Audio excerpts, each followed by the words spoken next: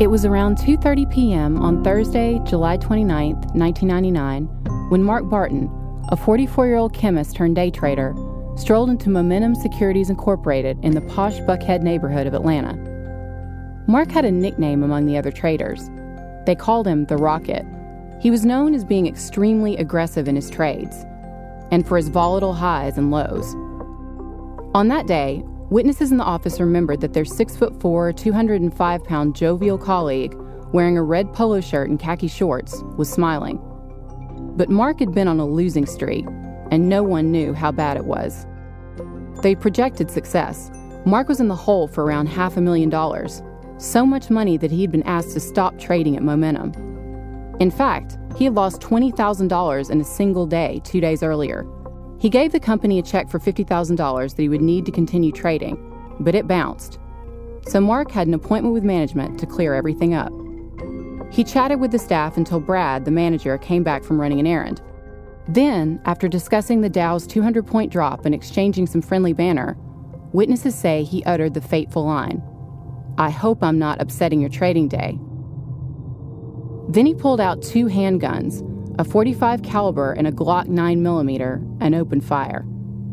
He shot Brad 3 times at point-blank range, and he walked through the office, methodically executing people as they tried to hide under desks. He killed 4 people at Momentum. Then he reloaded and walked across the street to another office on Piedmont, where he had also recently traded, the All-Tech Investment Group. By the end of the day, 12 people were dead, 13 were wounded, a city was terrified, and the gunman was still out there. For the people of Atlanta, the horror was just beginning. I'm Katherine Townsend, and this is Red Collar.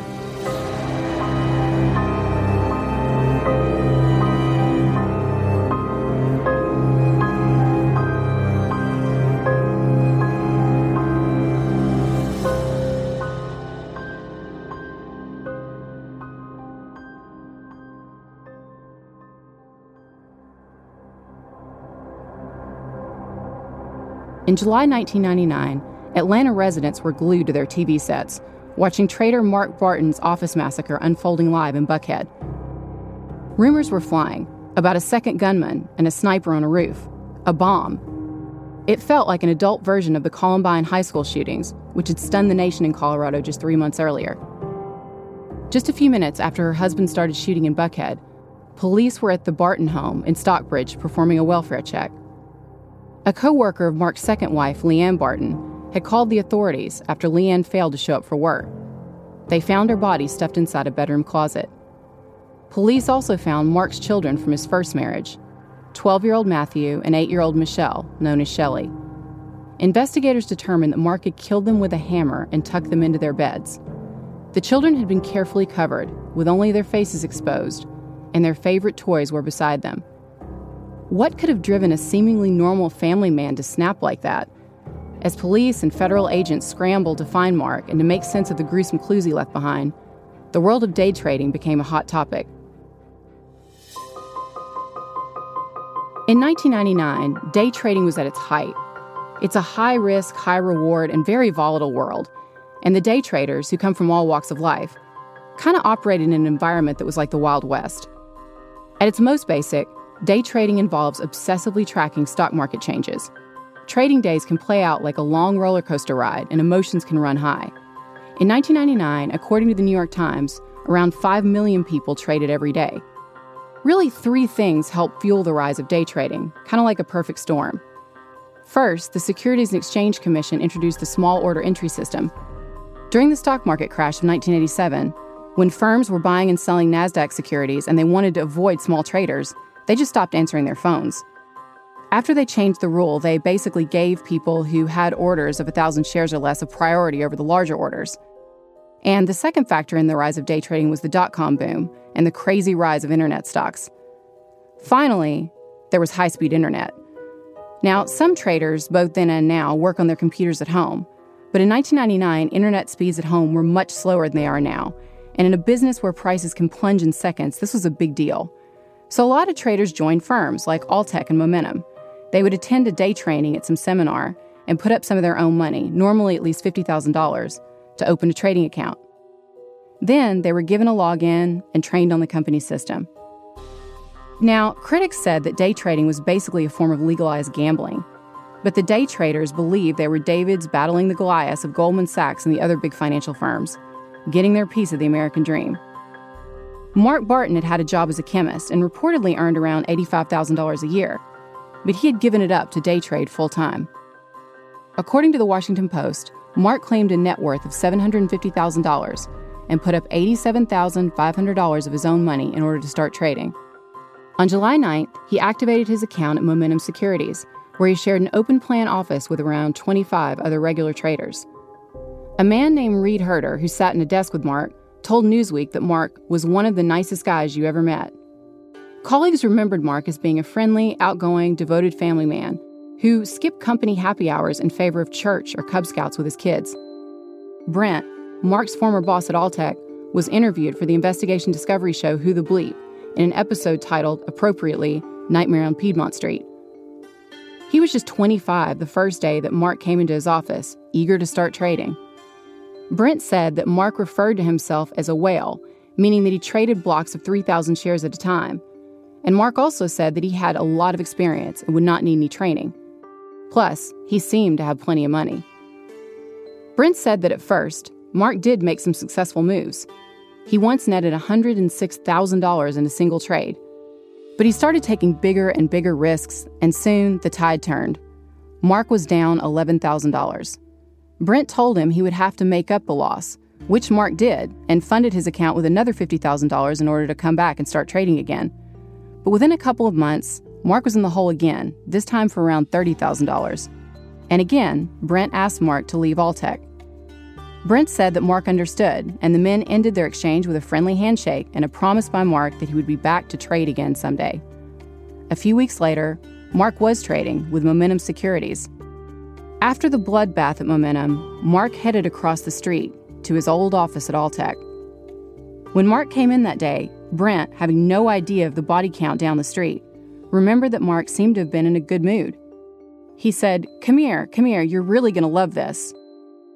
He thought that Mark had brought money with him and was about to announce his intention to start trading again. They left the conference room and went into Brent's office. That's when Brent said the happy-go-lucky facade disappeared, and Mark pulled out his 2 handguns. He shot Brent point blank, once in the chest and once in the arm. Mark then turned and shot Brent's partner, and then his assistant, and made his way around the floor, methodically firing at office workers who were trying to crawl under their desks. Brent was bleeding out and fading fast, so he made a decision to hit Mark as hard as he could and make a run for it. Brent staggered into the hallway. Mark followed him, still shooting. He shot him 5 times in all. Smearing blood on the walls, Brent made his way to the service elevator and started pushing the up button.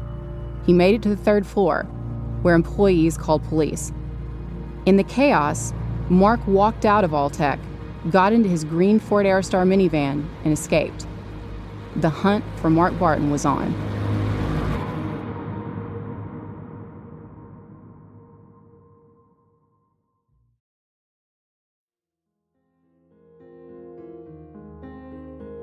Mark Barton was born on April 2nd, 1955, in Stockbridge, Georgia. He grew up an Army brat. His dad was in the Air Force, and his mom was a secretary for the Lutheran Church. Friends told reporters that the relationship between Mark and his father was difficult, and described his dad as very strict. When Mark was 14, he broke into a drugstore and got caught.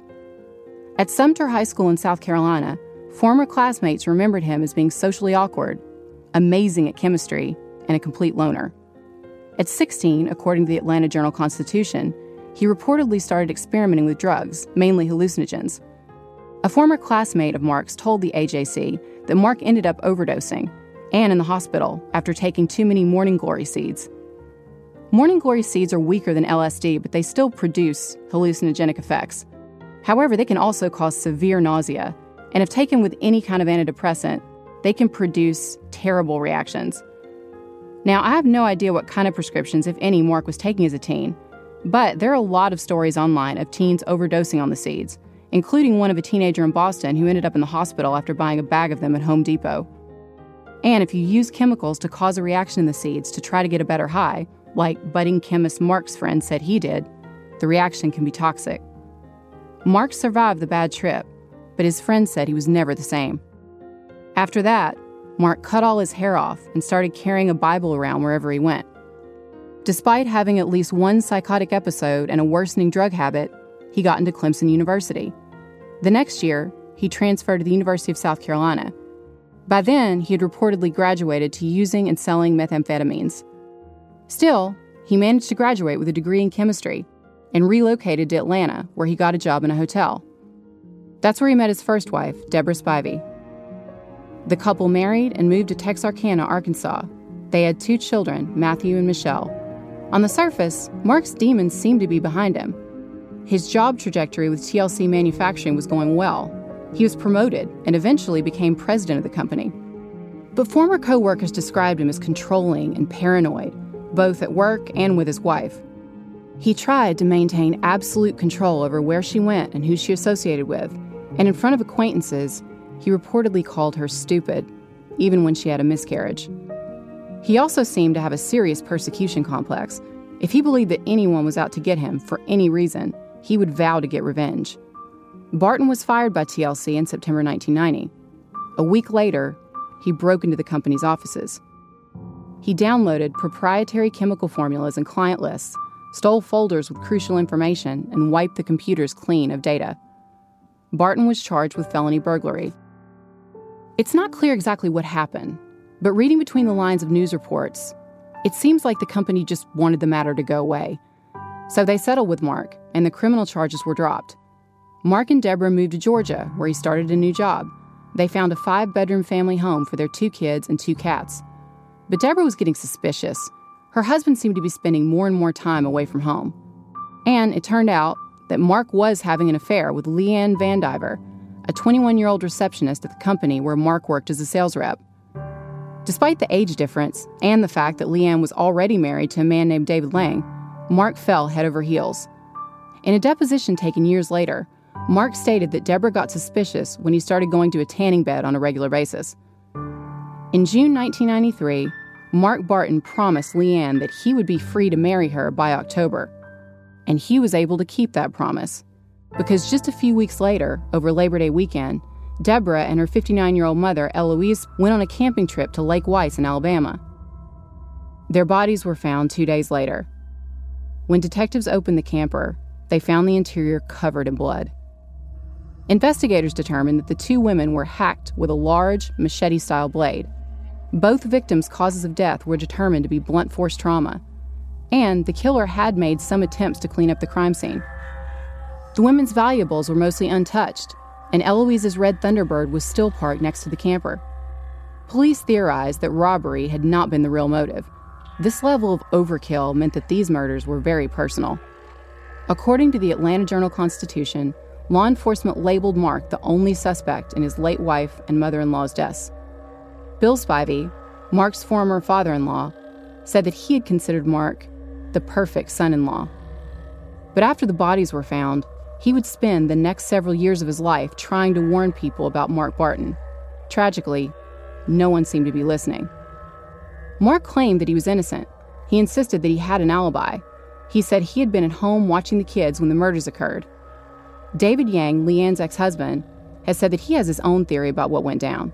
He thinks that Leanne was babysitting for Mark that night. Police had doubts that Mark was with the kids, but the bottom line is they were not able to prove that he wasn't there. There were no witnesses, no fingerprints, and no other forensic evidence. They did spray luminol in Mark's Taurus and found what they believed to be spots of blood in the car. But since they did not have enough evidence to arrest Mark, or apparently to get a search warrant, their hands were tied. All they could do was send the car home with Mark and ask him not to get it cleaned.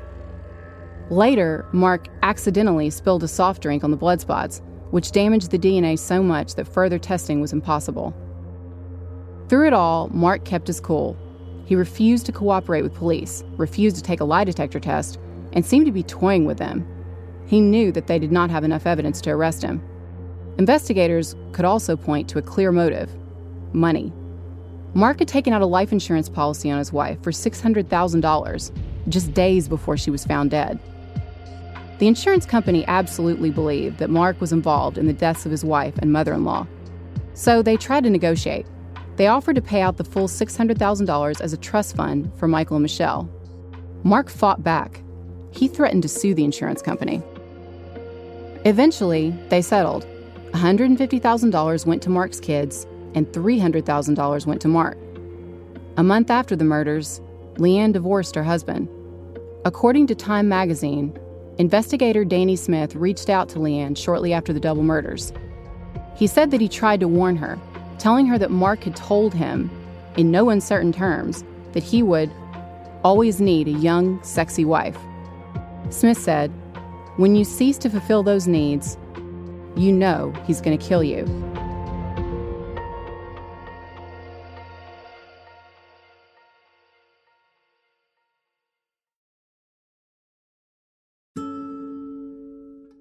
In 1994, Leanne Van Diver was in love with her boyfriend Mark, and with his wife out of the way, she wasted no time. She moved in with Mark and doted on him and his 2 kids. She baked brownies and coached Matthew's soccer team. But that same year, there was another disturbing development: allegations of molestation. Michelle, who was 2 at the time, reportedly told a daycare worker that her daddy had played with her boo-boo and allegedly pointed to her vagina. Again, Mark denied any allegation of wrongdoing, and again, no further action was taken. But the New York Times reported that a clinical psychologist evaluated Mark and found he was capable of homicidal thought and homicidal action. Mark and Leanne married in 1995, and Mark used the $294,000 insurance settlement from Deborah's death to fund his new career as a day trader. Mark and Leanne got custody of Mark's 2 children, but their marriage was not destined for happily ever after. He continued to battle inner demons. He became a Jehovah's Witness, and a minister who counseled him at one point told Newsweek that Mark was tortured because he believed that he'd inherited some kind of mental defect from his father. Still, he mostly kept his dark side and his paranoid delusions well hidden. Several neighbors remembered him as a religious, family-oriented, totally normal guy who was active in Boy Scouts. Behind the scenes, the marriage continued to deteriorate. Mark became more and more paranoid and controlling, and Leanne more and more frustrated by what she saw as his addiction to day trading. She was working hard, selling cleaning supplies to support the family, and he refused to get a regular job. In October 1998, Mark called Leanne at work, despondent. He told her he had nothing to live for and he wanted to kill himself. Leanne rushed home, only for Mark to tell her mockingly that he had made the whole thing up. However, he said he had already killed the cat. And if that wasn't horrifying enough, he then spent the next few days helping his daughter look for her missing pet. That was the final straw for Leanne, and the couple separated. But because she knew that Mark was having financial problems and struggling to pay his mortgage, she gave him one more chance. Around Christmas time, he told her that he was devastated after losing $105,000 in a 3-day period. According to her family, Leanne was afraid of Mark, but she loved him and his kids, so she allowed them to move into her apartment in the Atlanta suburb of Stockbridge. Meanwhile, Mark's finances continued to move further into the red. The New York Times wrote that James Lee, the president of Momentum Securities Incorporated, stated in a letter to the SEC that Mark had lost roughly $105,000 in a 2-week period beginning on June 9th. Investigators believe that Mark woke up early on the morning of Tuesday, July 27th, and beat Leanne to death. Then, they say he hid her in the closet to keep the children from seeing her. Then, on Wednesday night, he murdered his children. And the horrific details continued to unfold as forensic teams combed the house. After hitting the children with a hammer while they slept, Mark held them underwater until they were dead. Then, he tucked them in and placed their favorite toys next to them. He left lovingly handwritten notes on each family member's body. And during this time, again, for the most part, Mark appeared completely normal to the outside world. According to The Guardian, neighbors in the couple's apartment complex remembered seeing them in the swimming pool, playing with the kids the weekend before. The newspaper also quoted a neighbor who asked not to be named. She said she saw Barton carrying Toys R Us bags just hours before he killed Leanne. She was later horrified to realize that the bag almost certainly contained the toys that Mark placed next to his children's bodies. Mark left another letter for law enforcement on his computer. It read, "To whom it may concern, Leanne is in the master bedroom closet under a blanket. I killed her on Tuesday night. I killed Matthew and Michelle Wednesday night. There was little pain. All of them were dead in less than 5 minutes. I hit them with a hammer in their sleep and then put them face down in a bathtub to make sure they did not wake up in pain, to make sure they were dead. I am so sorry. I wish I didn't. Words cannot tell the agony. Why did I? I have been dying since October. I wake up at night so afraid, so terrified that I couldn't be that afraid while awake. It has taken its toll. I've come to hate this life and this system of things. I've come to have no hope. I killed the children to exchange them for 5 minutes of pain for a lifetime of pain. I forced myself to do it to keep them from suffering so much later. No mother, no father, no relatives. The fears of the father are transferred to the son. It was from my father to me and from me to my son. He already had it, and now to be left alone. I had to take him with me. I killed Leanne because she was one of the main reasons for my demise, as I planned to kill the others. I really wish I hadn't killed her now. She really couldn't help it, and I love her so much anyway. I know that Jehovah will take care of all of them in the next life. I'm sure the details don't matter. There's no excuse, no good reason. I'm sure no one would understand. If they could, I wouldn't want them to. I just write these things to say why. Please know that I love Leanne, Matthew, and Michelle with all of my heart. If Jehovah is willing, I would like to see all of them again in the resurrection, to have a second chance. I don't plan to live very much longer, just long enough to kill as many of the people that greedily sought my destruction. You should kill me if you can. Mark O. Barton. After the massacre in Buckhead, Mark Barton was on the run. Several witnesses said they saw him on the street around Piedmont, but in the chaos, they didn't realize that he was the actual gunman. He managed to walk around for a few minutes, pause in front of a building under construction, and then disappear into a patch of woods.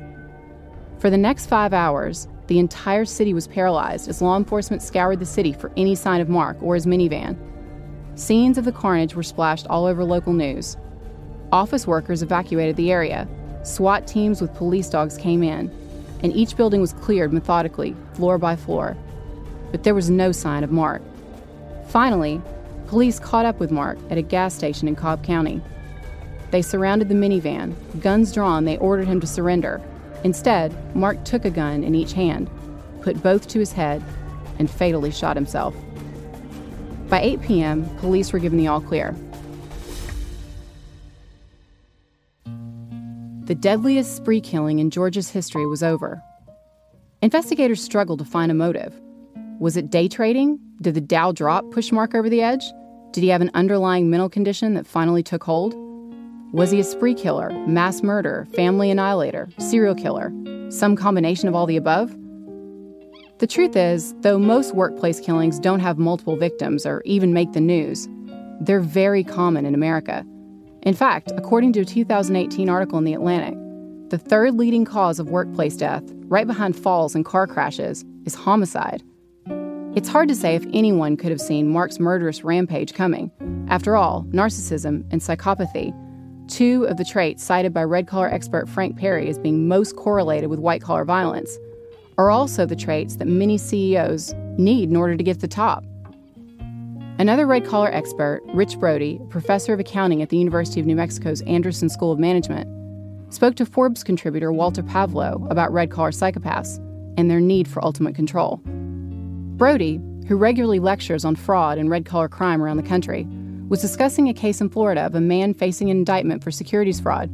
Instead of doing his time, he murdered his entire family and then himself.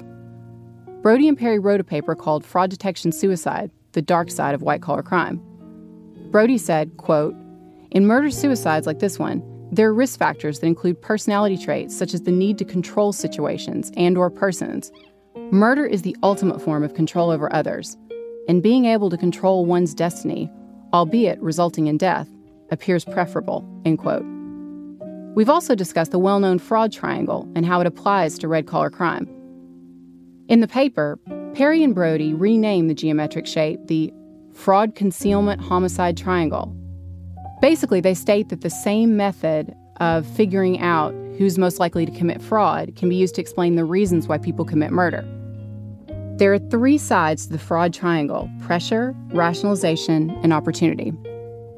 In these cases, basically, as the pressure builds to unbearable levels, The barrier for opportunity and rationalization drops. It gets easier and easier to justify horrific crimes and even murder. So seen through this framework, Mark's killing sprees were not crimes of passion. They weren't aberrations. They were sadly predictable responses to extreme pressure.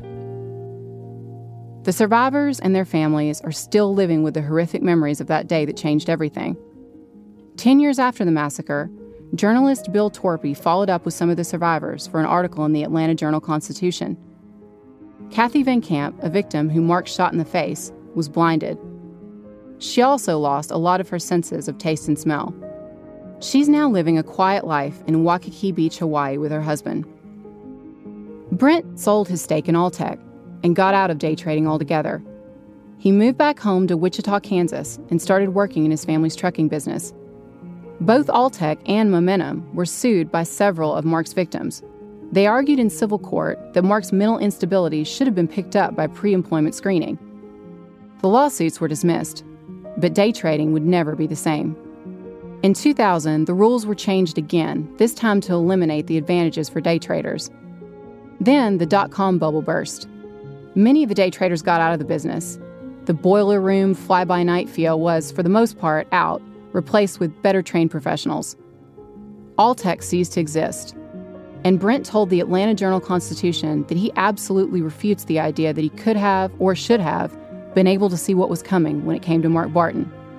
He said, "If this was foreseeable, I wouldn't have been there, standing there, talking to Barton when he shot me." In a lot of ways, Mark Barton remains a mystery, a black hole. To get some kind of insight, Newsweek published excerpts from Mark's America Online profile. In hindsight, they're pretty disturbing. Mark wrote that he enjoyed stock trading, and his personal quote was, "A dollar earned is a dollar saved." By 1999, he had made some changes. According to Newsweek, he listed guns and day trading under his hobbies, and he changed his personal quote to the one that Clint Eastwood made famous as Dirty Harry, "Make my day." In a final twist, according to the Washington Post, workers were in the process of cleaning the bloody carpet when Momentum Securities got a call from Barton's bank. Mark Barton's $50,000 check had finally cleared.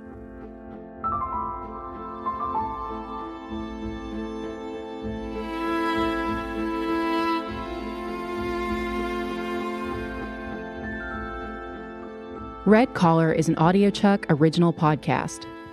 Research and writing by me, Katherine Townsend, with production assistance from Melissa Gostola and Resonate Recordings. You can find all of our source material for this episode on our website, redcollarpodcast.com. So what do you think, Chuck? Do you approve?